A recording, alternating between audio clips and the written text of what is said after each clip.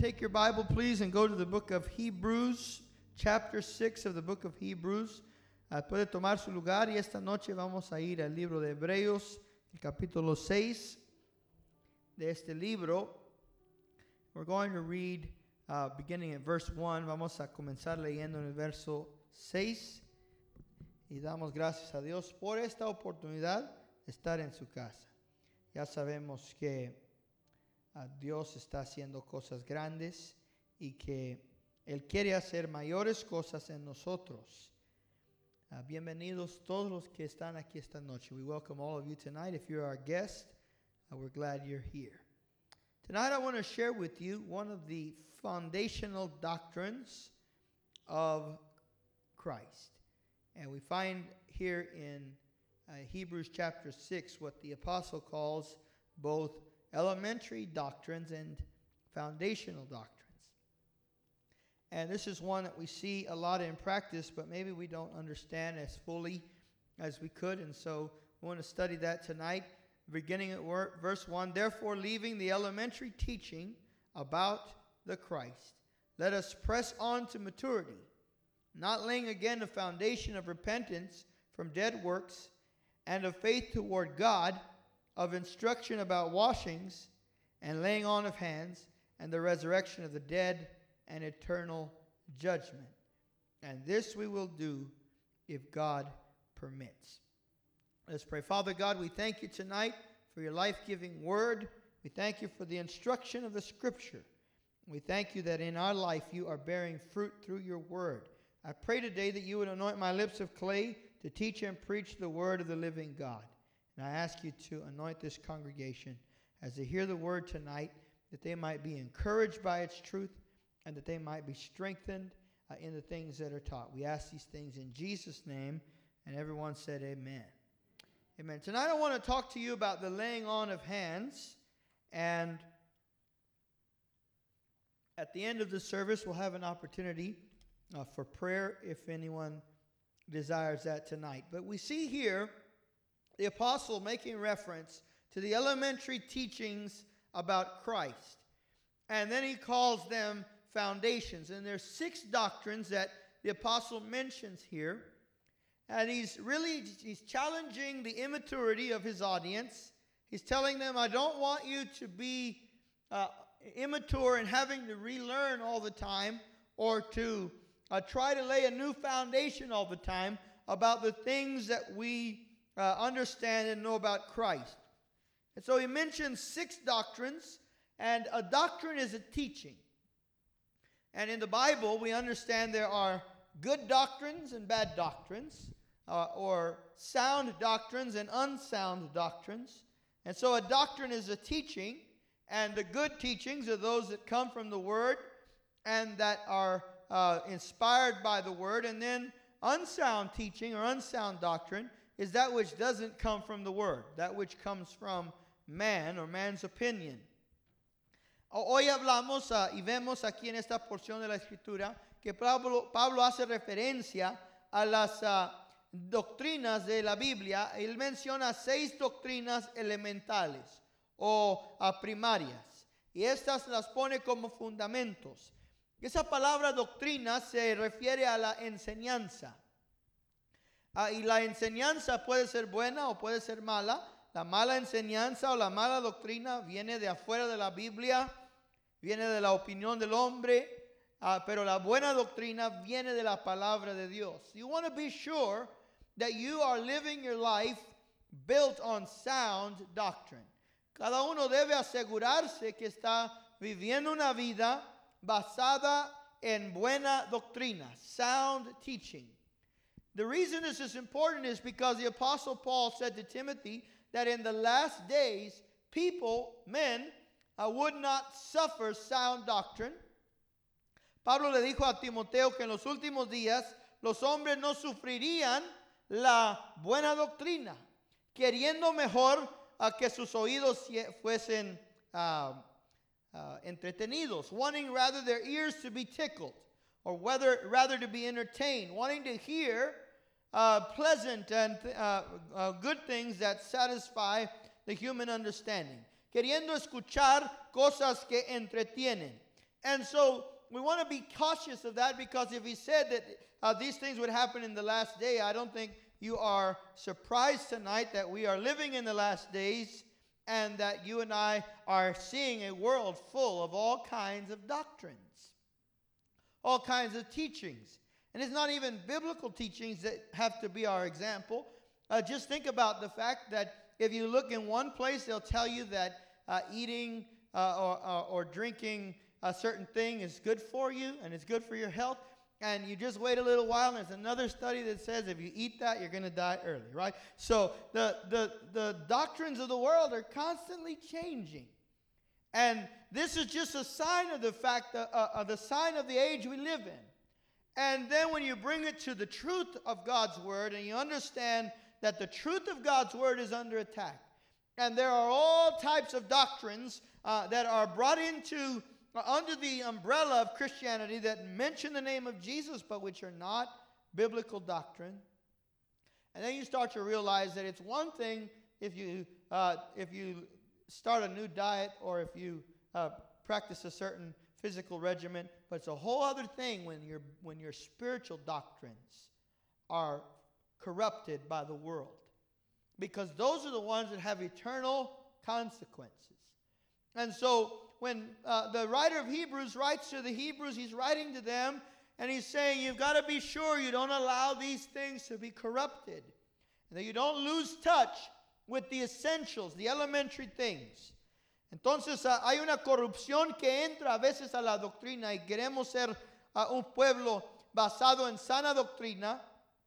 Y aquí el escritor de Hebreos avisa diciendo, ten cuidado de no perder tu conexión con estas doctrinas fundamentales. Now he mentions these 6. Let's look at them. Vamos a ver estas 6 doctrinas que él menciona, y esta noche nos vamos a enfocar en la imposición de manos. Tonight we're going to focus on the laying on of hands, but just so you understand what the 6 are. He talks about the doctrine of repentance from dead works. Primero él habla de la doctrina del arrepentimiento. How many of you understand that repentance is still required for Christian living? ¿Cuántos entienden que el arrepentimiento todavía se requiere para la vida cristiana? God still requires repentance in our life. Dios requiere arrepentimiento.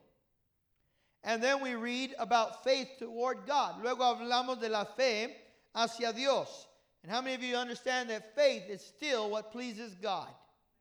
Entendemos que la fe todavía agrada a Dios, y sin fe es imposible agradar a Dios. Without it, it is impossible to please God. You're saved by faith. You are baptized in the Holy Spirit by faith. You're healed by faith. You receive and walk in the ministry and calling of God by faith. And then we read of the instruction about washings. Luego está la instrucción de lavamiento. Here he's making a reference to water baptism. Aquí él hace referencia al bautismo en agua, a foundational doctrine of the church, which Jesus taught us to believe and be baptized. Jesús nos enseñó a creer y ser bautizados. So if you are a believer in the Lord Jesus Christ tonight, but you haven't been baptized in water, then that's the next step for you, to take that step of obedience, in obedience to Christ, and be baptized in water. It's a symbol of the washing away of the old life and the cleansing of sin and the coming into the newness of life. If you haven't been baptized and you would like to be baptized in water, that is, speak to our associate pastor, Brother George, and we will arrange that as soon as possible. Now, this is an important thing. Now, baptism doesn't save you. That's done by grace through faith. Say amen, somebody. If baptism could save you, I would dunk everybody in Beeville, and then we would just be done with it. But the fact is, you have to believe. It's the believing that brings about salvation, and the washing is the external symbol, the outward sign, and the outward witness that you have come into faith in Christ. Then he mentions the laying on of hands, where we'll focus tonight, and the resurrection of the dead. How many of you still believe that there is a resurrection day coming? Luego él habla de la imposición de manos que vamos a hablar hoy. Luego también de la resurrección de entre los muertos. Y todavía creemos en la resurrección de los muertos. Here he's talking about the resurrection of the dead. He's talking about the resurrection of Christ from the dead. He's talking about our resurrection. And ultimately he's talking about the summation of all things in the return of Christ to the earth. Él está hablando aquí de la resurrección de Jesucristo de entre los muertos. Y de la resurrección física del creyente y el cumplimiento de todas las cosas en Cristo en la segunda venida de nuestro Señor. So we are still waiting for Jesus to come back. Todavía esperamos que Cristo vuelva. Alguien diga amén. We are expecting the resurrection of the dead. Estamos esperando la resurrección de entre los muertos. And then he says eternal judgment. Luego también hace referencia número 6 al juicio eterno. The sixth doctrine here is eternal judgment. You know, every sinner in town would like to forget all about eternal judgment. And half the Christians too. But the fact is there's a judgment day coming. Todos los pecadores quisieran olvidar el juicio. Y mitad de los cristianos parece también quisieran mejor olvidar el juicio, pero hay un día de recompensa, hay un día de juicio. There's a judgment day coming for the saints when they'll receive the reward of the crown which they will receive from the Lord. Viene un día de juicio para los creyentes cuando recibirán corona conforme sus hechos. How many of you are looking forward to that day? ¿Cuántos esperan ese día? But there's also a judgment day coming for the wicked. También viene un día de juicio para los impíos. Y esto para que ustedes y yo entendamos, nadie lo puede evitar. No one can avoid this judgment. The Bible says that the small and the great, the ocean and the earth, wherever there are dead, wherever there are bodies buried, they'll give up their dead and they will come to life and stand before God in judgment. And friend, if you don't know Christ tonight, then I would not leave this church until I had made Jesus the Lord of my life. Better bow to him tonight of your own free will and receive eternal life than bow to him then by force and lose your soul forever. And so there is a judgment day coming, a summation of all the things. The Bible is full of prophecies. And every last one of them will be fulfilled. You can count on it. Say amen, somebody. So tonight I want to deal with the laying on of hands. This has been on my heart, and so I want to share it with you tonight because this is one which as Pentecostals, as Spirit-filled, full gospel believers, we believe in and we practice. But I want us to have a full biblical understanding of what the laying on of hands is all about. And why does he mention it? In the middle of all of these other doctrines, he mentions this doctrine of the laying on of hands. En medio de todas estas doctrinas tan grandes, tan profundas, está la mención de la imposición de manos. Y esta es una de las doctrinas que practicamos como creyentes en la iglesia pentecostés o de evangelio pleno. La iglesia cree y practica la imposición de manos. Y debemos entender lo que es esta doctrina. ¿Y por qué es que Dios la pone aquí en medio de todas estas cosas? Why does he put this doctrine right here among these other doctrines? The reality is that this doctrine primarily of the six is the one that refers to the ministry of the body of Christ. Now, in the other doctrines, we see either us doing something and coming into faith, coming into the practice of the Christian faith for our own experience, for our own righteousness, or for our own standing. And then we see things that are going to happen to us and that are going to be done by God. But right here in this doctrine of the laying on of hands, we see the ministry of the body of Christ. We see the church operating and functioning in its God-given role and potential and impacting its world for the glory of God. And this, of all things, we need to see revitalized and renewed in every generation of Christian history. That the church never lose its connection to the fact that it is the hands and feet of Christ in our world. Esto no se debe olvidar y en cada generación se tiene que reactivar, se tiene que entender de nuevo que la iglesia es el cuerpo del Señor Jesucristo y que somos las manos y pies de Él para avanzar su reino y para traerle gloria a Él. You are a member of a body. Usted es miembro de un cuerpo. And as I have taught you before, every part of the body adds to another, and we make up the body of Christ. But through us, God is fulfilling His divine agenda for this generation. A través de nosotros, del cuerpo de Jesucristo, Dios está cumpliendo su agenda.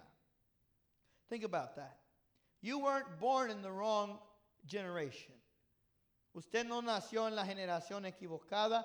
It's not by accident that you were brought into the kingdom of God and saved and baptized and full of the Holy Spirit when you were. God has something for you to do now.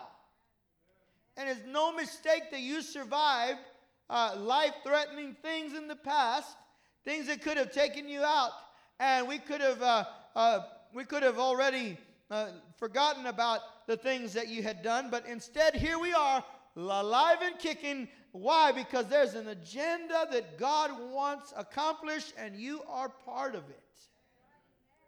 Somebody ought to say amen to that tonight. God's not done with you. God has work for you to do. Dios tiene trabajo para que usted haga. Now, one of the problems in the church today is that the majority of church people or church members or church attenders come to watch a minister. La realidad es que en nuestros tiempos la mayoría de la gente en las iglesias viene a ver al ministro ministrar. Or we go to a conference to watch a minister. Vamos a una conferencia para ver al ministro ministrar. Y esto no es el propósito de Dios. This is not God's intention to just entertain the saints until Jesus comes back. The purpose of the minister or the pastor, the evangelist, the teacher, the apostle and the prophet, the purpose of those gifts in the body of Christ is to equip you, the body, to go and do the work of the ministry. El propósito del pastor o evangelista o el maestro o el apóstol o el profeta es edificar el cuerpo para que el cuerpo haga lo que es el trabajo del Señor, a lo que es el ministerio. So that when someone says to you, how do I get saved? You don't say, wait, let me call my pastor and he could tell you. You tell them how God brings salvation into their life. And when someone tells you, I've been feeling sick, you don't say, well, I'll put you on the prayer list at church, or I'll bring up your name next time at Bible study. No, you say, you know what, let me pray for you right now, because you have a ministry. Say amen, somebody. You have spiritual gifts that operate through your life for the glory of God. And if you come to church, it's so that those gifts can be stirred up and you can be equipped and empowered to go out and do the work of the ministry. Is there still a church here tonight? Now, I know it'd be much more comfortable to just watch somebody do the ministry for the rest of your life, but then you won't have fulfilled your assignment on the earth. God has given you an assignment. He's given you a responsibility, and that assignment won't get done without you. But God's not going to force you to do it. He requires us to take initiative and to take action and to operate in those gifts and in those things which He has called us to do. And so this doctrine of the laying on of hands is the one of the 6 that relates specifically to the body of Christ functioning in its role as the body of Christ on the earth. Listen, God is not going to do anything on the earth outside of the church. His mission is going to be accomplished through the church. He didn't call City Hall to do that. He didn't call the universities to do that. He didn't call the government to do that. He called the church to do that.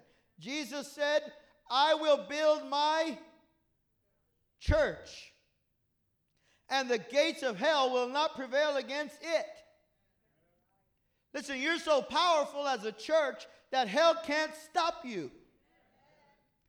La iglesia es tan poderosa que el infierno no la puede parar. El diablo no la puede parar. The devil can't stop the church.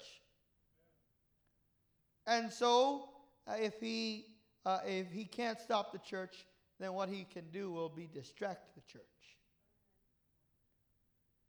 And this is a kind of a Spanish reference, but our bishop in Chile, he used to quote the Bible verse, La mies es mucha, los obreros flojos. Which loosely translated means the harvest is plentiful and the laborers are lazy.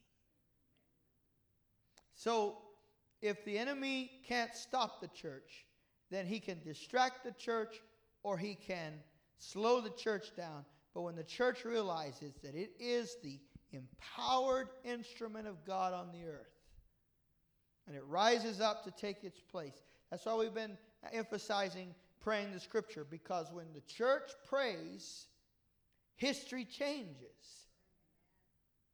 When the church acts upon what God has said, history changes. And so let's explore this doctrine tonight of the laying on of hands. Now, the laying on of hands actually begins in the Old Testament. La imposición de manos comienza en el Antiguo Testamento. Go back to the book of Genesis. Génesis 48. Vemos una referencia ahí. We'll see in Genesis 48, verse 14 through 19, one reference. There are many, but this is the beginning of the laying on of hands. This is el inicio. Esta práctica comenzó en el Antiguo Testamento. So this practice began in the Old Testament. Now, I've taught you before that the only thing God touched in the creation was man. Lo único que Dios tocó en la creación es el hombre. That's why the laying on of hands has its a connection right back to God.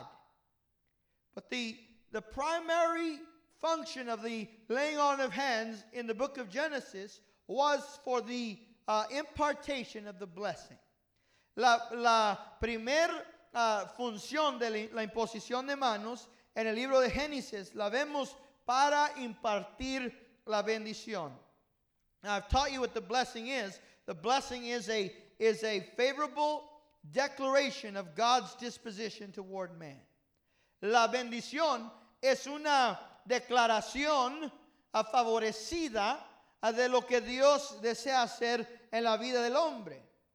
And so when we say you are blessed, we're saying there is a favorable decree over your life, spoken by God, for good things to happen in your life and for your life to be good and to be a blessing. Say amen, somebody. Tell your neighbor, I'm blessed. Tell the devil, I'm blessed whether you like it or not. And you know what God said? You can't curse what I have blessed. Say amen, somebody. So in Genesis 48, Joseph brings his two sons to Jacob to be blessed by their grandfather. José en Génesis 48 trae a sus hijos para que Jehová o para que Jacob los bendiga. Jacob ya está viejo, está para morir. Jacob is about to die. And the Bible says his name was changed to Israel. So that's who we're talking about here. Verse 48. But Israel stretched out his right hand and laid it on the head of Ephraim, who was the younger, and his left hand on Manasseh's head, crossing his hands, although Manasseh was the firstborn. But Joseph, he blessed Joseph and said, the God before whom my fathers Abraham and Isaac walked, the God who has been my shepherd all my life to this day, the angel who has redeemed me from all evil, bless the lads, and may my name live on in them, and the names of my fathers Abraham and Isaac, and may they grow into a multitude in the midst of the earth. What a blessing. Now, the decree is a prophetic statement of God's goodwill and disposition over these lives. I want you to notice what Jacob does. In the Old Testament, the blessing, the firstborn blessing, went to the firstborn. And so Joseph brings his two sons, one's older than the other, so he brings the older son and puts him in front of Jacob's right hand. And he brings the younger son and puts him in front of Jacob's left hand. He's assuming that Jacob's going to do this. But Jacob sees prophetically what God intends to do, and he intends to raise up the younger son and make him greater than the older son. And this is a pattern we see in the Bible. Remember that God didn't bless Esau, he blessed Jacob. And he didn't bless Ishmael, he blessed Isaac. It's a reference to the fact that ultimately God was going to lay his hand upon a new people called the church. And so Jacob prophetically crosses his hands in order to bless these boys. And because, listen, the blessing knows what to do. You might say, well, here I am, I'm standing in line, there's a lot of people in front of me, and I'm going to miss my minute, I'm going to miss my moment, I'm going to miss my ticket. Don't worry about it. The blessing knows how to find you. The blessing knows what to do. And so he just crosses his hands, and he places his hands upon the boys, and he speaks these words over them. Now, part of this is a testimony, and he says he's calling upon God. But who's he calling upon? He's calling upon the God of my fathers, Abraham and Isaac, and the angel who has led me through this journey of my life, who has been the shepherd all of my days. Bless these lads. It's a powerful transfer that occurs when spiritual leaders lay hands upon those under their care to bless them. Now that's why on Sundays or even on Wednesday nights we invoke the blessing over you, and I tell you, raise your hands for the blessing. That is because I can't physically lay hands on everybody. At least that would take a long time if we did that at every service. We kind of agree with that, right? Y'all want to hurry up and get to the diner. That closed, didn't it? You want to get up, hurry up and go somewhere. So we say, raise your hands and receive the blessing. But why is that so powerful? Why is it so important? Because when a person in spiritual authority invokes the blessing of God, they are releasing prophetically those things into your life. And that person in spiritual authority can be a parent, blessing their children. In this case, Jacob is blessing his grandchildren, Ephraim and Manasseh, in place of Joseph, they're going to take his place among the tribes. And then we see that prophetic blessing passing from a father to a son. Or it can also be a priest blessing the people, as we see in the book of Numbers chapter 6. Or a pastor blessing the congregation. And the beauty of that and the blessing of that is so great that you should desire it. You should long to receive the blessing, because it's not just words. It is prophetic power that's released into your life. And the problem is, many times we believe more in the power of curses than we do in the power of the blessing. We believe more if some witch put a hex on me. No, the blessing of the Lord destroys every hex, every curse. There's more power in the blessing than in the curse. Amen, somebody. Usted y yo debemos desear la bendición. O sea, la bendición de un líder espiritual puede ser el padre sobre sus hijos, o el sacerdote sobre la congregación de Israel, o en el caso de una congregación, el pastor. Pero esa voz Es una voz profética anunciando el decreto divino de Dios sobre esa vida. Y usted lo debe anhelar y entender que la bendición es más poderosa que la maldición. Y esa palabra se cumple en la vida del creyente. We receive that blessing and we believe, we see it actually fulfilled in the life of this church. I have invoked the blessing over this congregation every service since I became the pastor of this congregation. Yo he invocado la bendición del Señor sobre esta congregación en cada culto. Y yo he visto la bendición de Dios en esta congregación. I've seen the blessing of God on this congregation. Say amen, somebody. The word of God makes a difference. La palabra de Dios hace una diferencia. And so that blessing is, in this context, is imparted through the laying on of hands. Esto es impartido a través de la imposición de manos. Because the hand is the place where possession is held. Es ahí en la mano donde se contiene la posesión. We possess things with our hands. Tenemos o poseemos cosas con nuestras manos. We don't possess things with our feet or elbows. We possess them with our hands.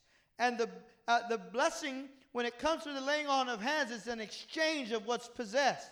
I have the blessing of God. I have this testimony of God's faithfulness to my father Abraham, Isaac, and Jacob. Now I'm giving it to Ephraim and Manasseh, and they will rise up, and their children will walk in the same blessing, in the same testimony. Say amen, somebody. That's why Peter said, silver and gold have I none, but such as I have, I give to you. And that impartation is so powerful and life-changing. Now go to Leviticus chapter 1, verse 3 through 4. We see the laying on of hands here as well. This one was a little different. Levíticos capítulo 1, verso 3 al 4. Vemos la imposición de manos aquí, un poco diferente. Pero aquí vemos a la conexión con la ofrenda. Here we see the laying on of hands in connection with the offering. In Leviticus 1:3, the scripture says, if his offering is a burnt offering from the herd, he shall offer it a male without defect, and he shall offer it at the doorway of the tent of meeting, that he may be accepted before the Lord. And he shall lay his hand on the head of the burnt offering, that it may be accepted for him to make an atonement on his behalf. Now there are several portions of Leviticus that detail this. But when you brought an offering in the old covenant, you didn't bring it in an envelope. You brought an animal, a blood sacrifice. Si usted traía una ofrenda en el Antiguo Testamento, no lo traía en sobre. Traía su ofrenda una bestia o dependiendo de la ofrenda, pero en este caso una bestia. And here are the things that you would have had to do. The men were the ones who brought the offering. They would come to the doorway of the tent of meeting. Venían a la puerta del tabernáculo o del templo. ¿Y qué pasaba? Ellos tenían que degollar el sacrificio. They had to cut the throat of the sacrifice themselves. They didn't just drop it off at with the priest and go home. They had to actually do the deed. And the priest would have a basin and collect the blood. This was a bloody business. Esto era algo sangroso. Ellos tenían que con su propia mano degollar al sacrificio y el sacerdote colectaba la sangre. This was no easier for the offerer as it was for the priest. Both of them were equally involved. But prior to doing that, they would lay their hands on the head of the sheep or the goat or the ox, and they would confess their sins over it. Ellos ponían sus manos sobre la bestia y confesaban sus pecados. Y eso implicaba que esa bestia se hacía el pecado. That beast, that animal became their sin. It became them, their representative. Se hacía su representante para poder morir en el lugar de aquella persona, to die in the place of that person. Now, I'm glad we don't do this anymore. Qué bueno que ya no hacemos esto. But in a certain sense, we're missing the profound significance of what salvation means. Because by not having at least seen it once in our life, we kind of get a different picture of what salvation is. But to be saved, you literally have to come and put your hands on Christ and say, He is my sin bearer. And when you confess your sins to God, you're literally laying those sins upon Christ. That's why He died on the cross, and that's why He bore the wrath of God. God poured out His judgment for sin on Jesus because He became sin for us. And so this picture of the laying on of hands was one of the transference of guilt onto the beast. Aquí vemos la transferencia de la culpabilidad a la bestia. Y esto se pierde a veces porque no lo practicamos, gracias a Dios, y no lo vemos. Pero si usted lo entiende, entiende que Cristo es esa bestia de sacrificio sobre el cual hemos confesado nuestros pecados. Y Él se hizo pecado por nosotros. Y Él llevó nuestras rebeliones. He Himself bore our iniquity, our transgression, our rebellion. And the Bible said that He who knew no sin became sin on our behalf, that we might become the righteousness of God in Him. El que no conocía el pecado se hizo pecado para que pudiéramos ser la justicia de Dios en Cristo. Have you laid hold of Christ? ¿Cuántos han puesto manos sobre Cristo? Han confesado su pecado a Él. You've declared your sin to Him. You've confessed your sin to Him. And through that we have received the righteousness of God in Christ. A través de esto hemos recibido la justicia de Dios en Cristo. Now just think about this. This was done here by the offerer. In a few chapters later, we see the priest doing it, declaring the sins of the nation upon that the scapegoat who would become ultimately the sacrifice. And in that context, he would take two goats, and one of them would be allowed to escape, and the other one would be sacrificed. And they would cast lots, and whichever one the lot fell on, they would sacrifice the one and release the other. It's a picture of our salvation. We were right there next to Christ, and we deserved judgment and death. He did not, but He allowed the lot to fall on Him. He said, I'll become their sacrifice. I'll become I'll take their place. And we have escaped from death and from judgment. We've escaped from the fire of judgment because of the sacrifice. Somebody ought to give God praise for His Son Jesus tonight. Come on, give the Lord a hand of praise for the sacrifice of Christ. Say with me, Christ is enough. But you have to transfer your guilt to Him. And that's what confession is about. Literally laying hold of that idea, that concept helps us understand the laying on of hands. It has that same connection, that same understanding. There is a powerful transference that occurs through the laying on of hands. In Exodus chapter 29 and verse 20, we see the anointing of the priests of Israel. En Éxodo 29:20 vemos la unción de los sacerdotes. When a priest was sacrificed, they laid hands on him, specifically anointing him with oil. And this anointing was with blood and oil. So it was the anointing oil and the blood of the sacrifice. And we see there in Exodus 29:20, what does it say? You shall slaughter the ram and shall take the blood and put it on the lobe of Aaron's right ear and the son's right ear, and on the thumb of his great hand of his right hand, and on the big toe of their right feet. You probably didn't know big toe was in the Bible, did you? And sprinkle the rest of the blood around on the altar. This was the laying on of hands for the anointing of the priest. They would take blood and oil. Now you think, water baptism or something like that is a big deal. You just think about being anointed by blood and oil. They would anoint 3 parts.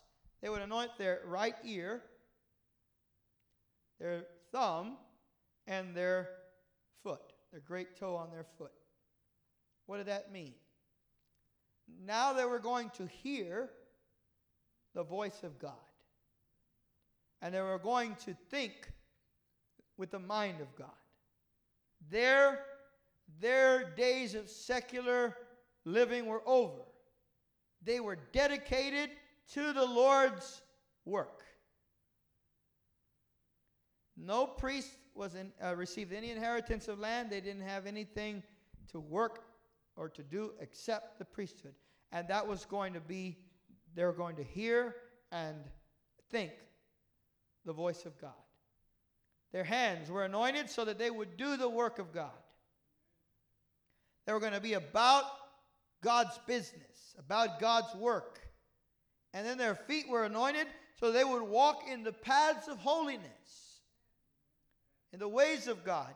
Se ungía el oído para que ahora escucharan la voz de Dios, y las manos para que ahora hicieran la obra de Dios, y sus pies para que ahora caminaran en los caminos de Dios. How many of you have received the threefold anointing of the priest?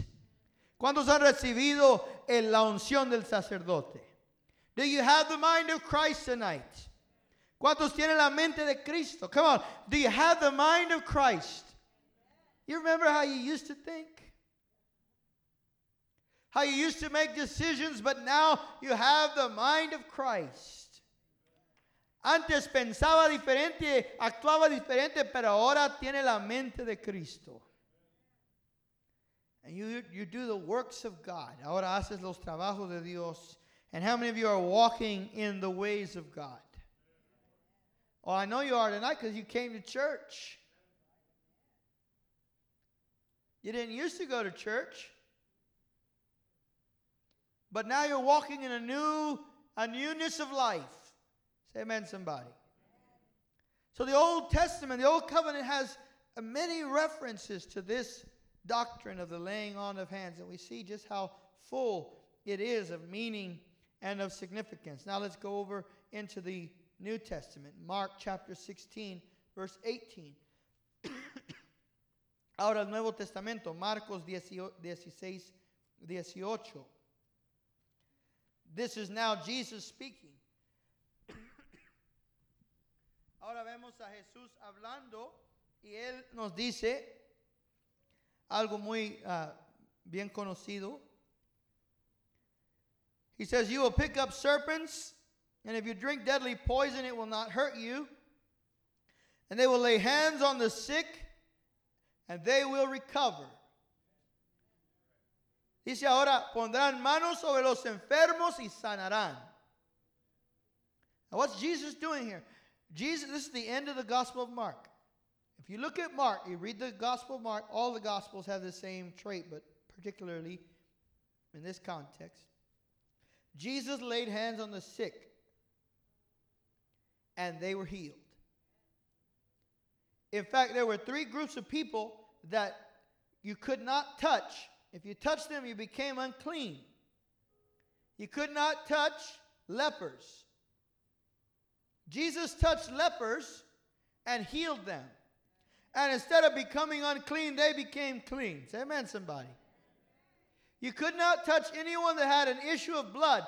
Jesus was touched by a woman who had an issue of blood. He didn't become unclean. She became clean. Say amen, somebody. You could not touch the dead or you'd become clean. But Jesus laid his hands on the dead and they raised to life.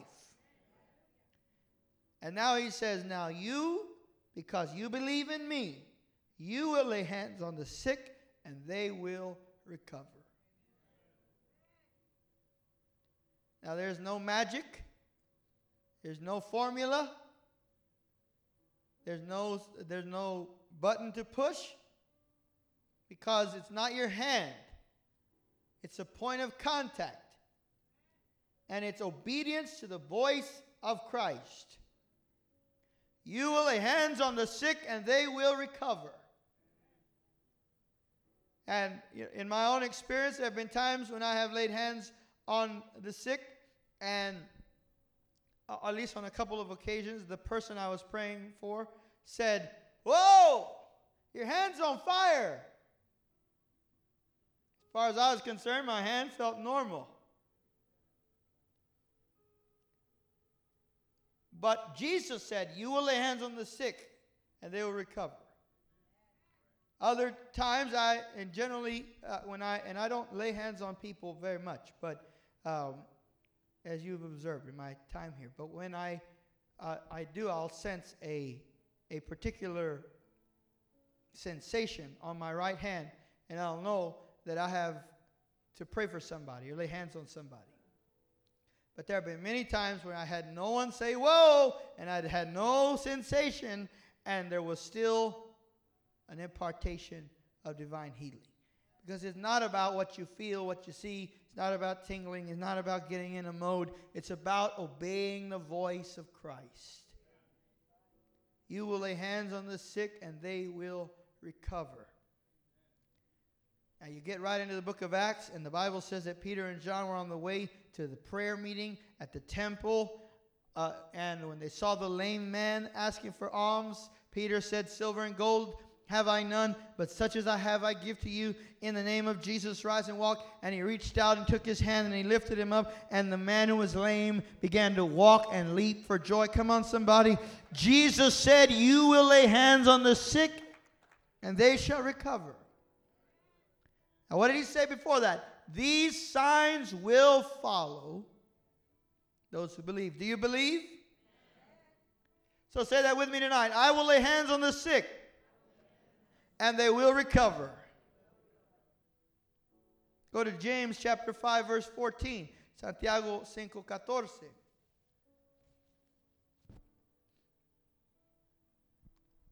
This one you know well because I've quoted it to you many times. Has anyone among you been sick? Is anyone among you sick? Then he must call for the elders of the church, and they are to pray over him, anointing him with oil. There's the laying on of hands in the name of the Lord. Verse 15.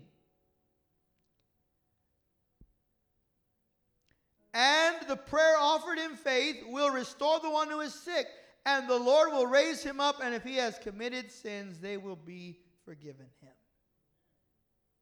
Think about that. Look at all the elements there. He says, if you're sick, call for the elders of the church. Why the elders of the church? Because there's a prophetic power that follows spiritual authority. Just like the blessing you receive from your father is more meaningful than the blessing you receive from a stranger on the street. And the elders of the church have spiritual authority in that congregation. So he says, call them. And they're going to pray over you. And they're going to anoint you with oil in the name of the Lord. And they're going to make the prayer of faith. Look at all those elements. Listen, what does the healing, what brings the restoration, is not the elder. It's not the oil. It's the obedience to the voice of Christ. Both on the part of the believer in need of health and on the part of the elder. Stretch forth their hands and lay hands on the sick, expecting them to recover. And again, without question, he says, and they will recover. The prayer of faith will raise him up. Do you believe that tonight? All right, we're going to deal with two more I'll just mention. Acts 13:11 is the laying on of hands for commissioning. Hechos 13:11, la imposición de manos para comisionar. The Bible says that the church was in prayer. They were having a prayer meeting, and the Holy Spirit spoke to the elders and said for them to separate Barnabas and Saul for the work of the ministry. And they laid hands on them and sent them out into the ministry. And that began Paul's first missionary journey.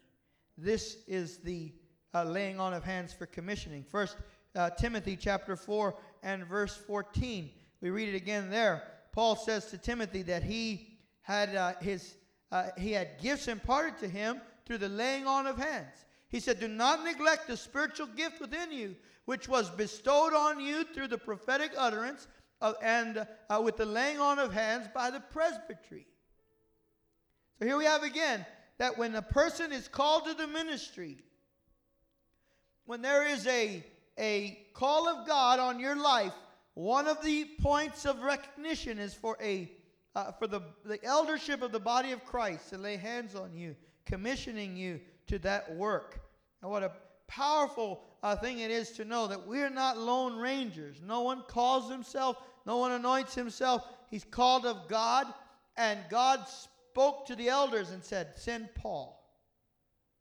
Paul had already seen a vision of Jesus. He had more revelation than the elders who were praying for him, and that didn't mean he could go out on his own.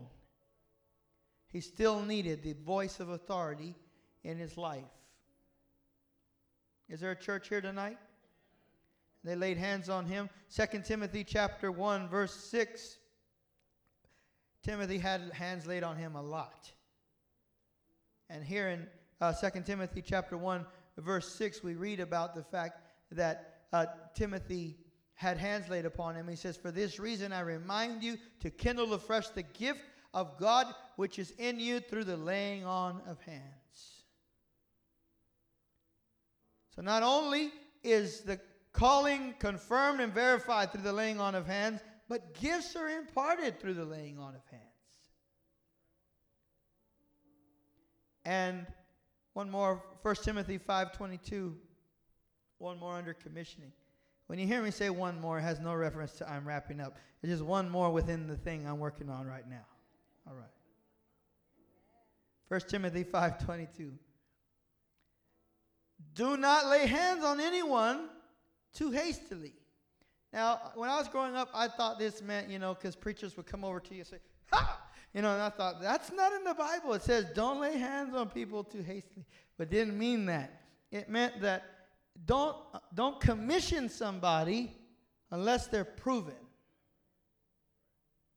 Don't commission somebody and say, I anoint you for the pastorate or I anoint you for eldership unless they have proven themselves to be mature in the things of God. And so sometimes this passage is misunderstood, but I wanted you to get it in there tonight, that there is a process of proving, of observation, and then there comes the laying on of hands. And finally, Acts 8:17, that we receive the Holy Spirit through the laying on of hands. And this you read all throughout the book of Acts, but here we have it in Acts 19, verse 5 and 6. And here the scripture says that they laid hands upon the believers and they spoke with other tongues. That's Acts 19, verse 5 through 6. And the impartation of the gift of the Holy Spirit. It says when Paul had, let's hold on now. Pick one, please. When they heard this, they were baptized in the name of the Lord Jesus Christ. And when Paul had laid his hands upon them, the Holy Spirit came on them, and they began speaking with tongues and prophesying. Now, when they were in the upper room, no one laid hands on them. The Holy Spirit came upon the early church. But now they had possession of something. Now they had something in them. And then when they laid hands on the believers began to experience the same thing they experienced by receiving the baptism in the Holy Spirit with the evidence of speaking in other tongues. And tonight, I want to ask the elders to come forward, please. And we're going to take the last few minutes in this Bible study to practice what I've been teaching tonight. So if you would, just stand with me, please.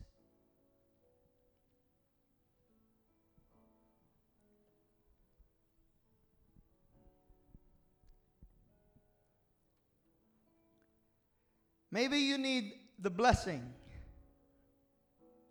That kind of blessing which the Bible says makes rich and adds no sorrow. You know that the blessing can open doors, it can create opportunities, it can remove obstacles.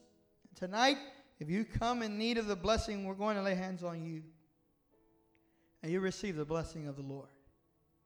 Maybe you are in need of forgiveness or deliverance. And tonight as you come, we're going to lay hands on you and believe that the finished work of Christ is taking place in your life. And that the delivering power of Christ is operating in your life. Maybe tonight you need healing. We're going to lay hands on you believing in the divine healer to manifest his power in your life. And maybe you need the Holy Ghost. The Holy Spirit actively working in your life.